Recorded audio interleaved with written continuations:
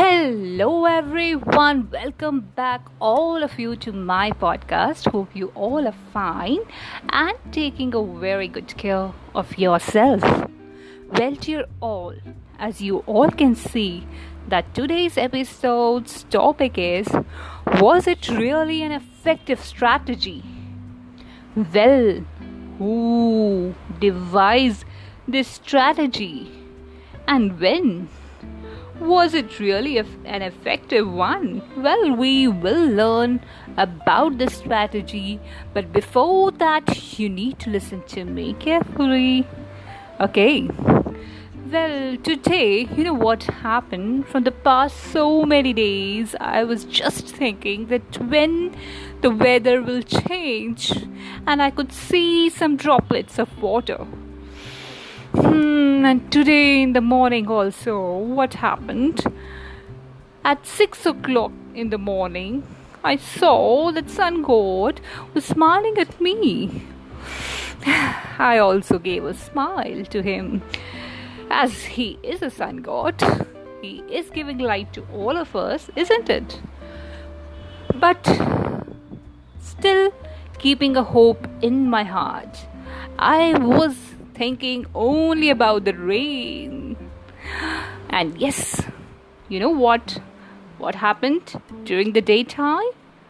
Suddenly, I saw the weather changed. And now I'm hoping for the rains. So I'm keeping my fingers crossed. And yes, I'm just hoping that my hope should not shatter today.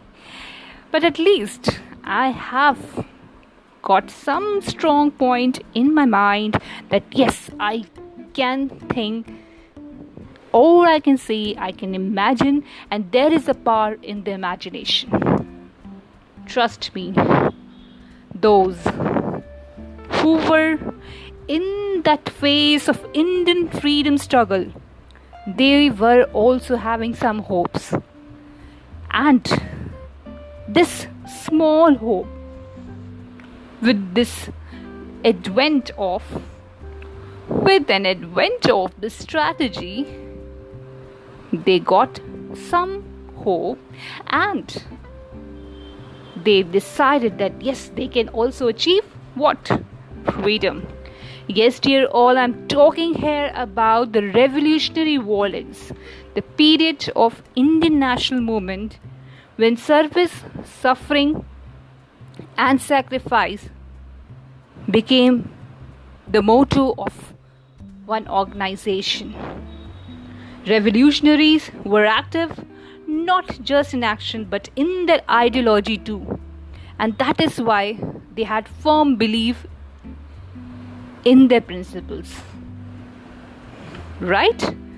Their saga of bravery and self-sacrifice is a dominant factor in the Indian revolutionary movement, and the strategy about which I am talking continuously is revolutionary violence, and that was being devised during this phase. And the most important figure of this phase, about whom we will be talking about, was Bhagwati Charan Vora. So are you all ready to listen about him? Good, very good.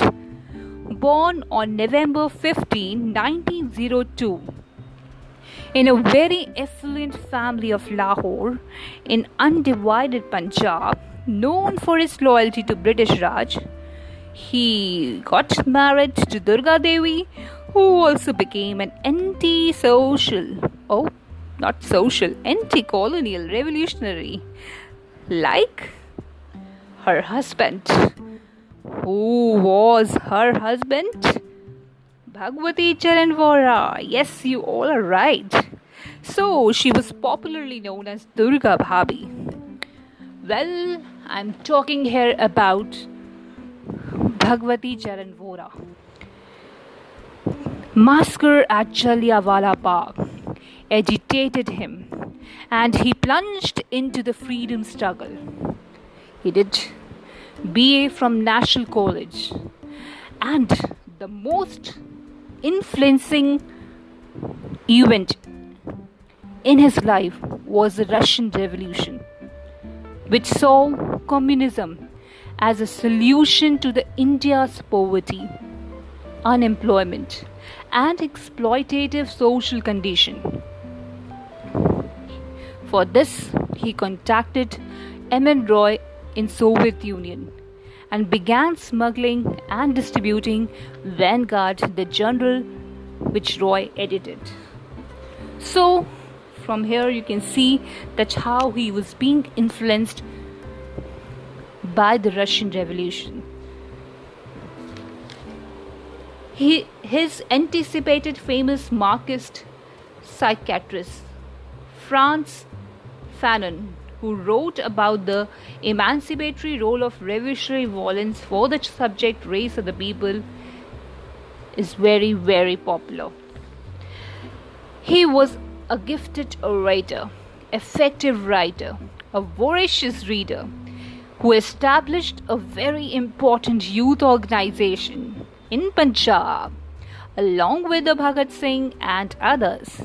Yes, dear all, it was Naujawan Bharat Sabha, and this later transformed into Hindustan Socialist Republican Association, which got engaged into the violent attacks to attract youth. And later, as we all know, that how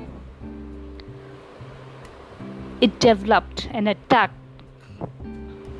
on the special train carrying the Viceroy Lord Irwin in 1929.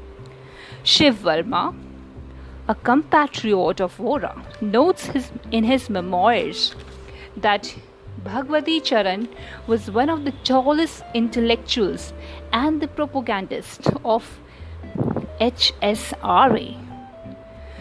So, dear all, his philosophy is something which was related to bomb. Yes, in his philosophy of bomb, he had clearly featured a debate between the revolutionaries and the Mahatma Gandhi.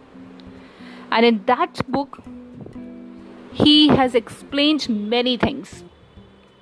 He has justified the real meaning of revolution. Now, what was that? For him, the revolution was the word which would mean more than a change of masters, as it will lead to the birth of new order of things, a new state. So we can see a completely different meaning of the word revolution, right? He justified his point by saying that violence is a physical force. Okay, we all know this, that violence is a physical force which, when applied for committing injustice, has a very important impact on the psychology of those who are subjugated. It's an effective force. So this was necessary according to him, and it's important to instill the fear in the minds of the oppressors, and that is why he highlighted the role of violence. His violence was not related to harming of others. He has stressed on this word revolutionary violence so that the oppressors, they should develop a fear in their minds. He died on 28th May 1930 while testing a bomb on the banks of River Ravi. This bomb was a device which was required for proposed rescue of Singh and others under the trial in Lahore conspiracy case, but it exploded, and yes, he died on 28th May 1930, leaving an inspiration for others. His thoughts, his words are still alive, and those words are with us.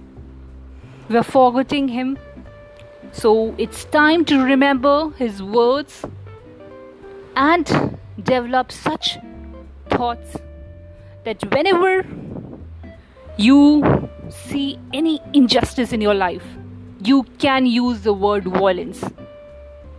You can apply it in your life. If you find that even after doing a lot of peaceful sacrifices, or I can say even by using the peaceful persuasions, if you think that a person is not listening to you, you can use it. In that case, it is justified. It is justified, as it will definitely help you not to be a subjugated person. You will not fall prey to injustice. Believe me and follow me. And most importantly, stay connected with me to know more. Till then, take a very good care of yourself and bye-bye.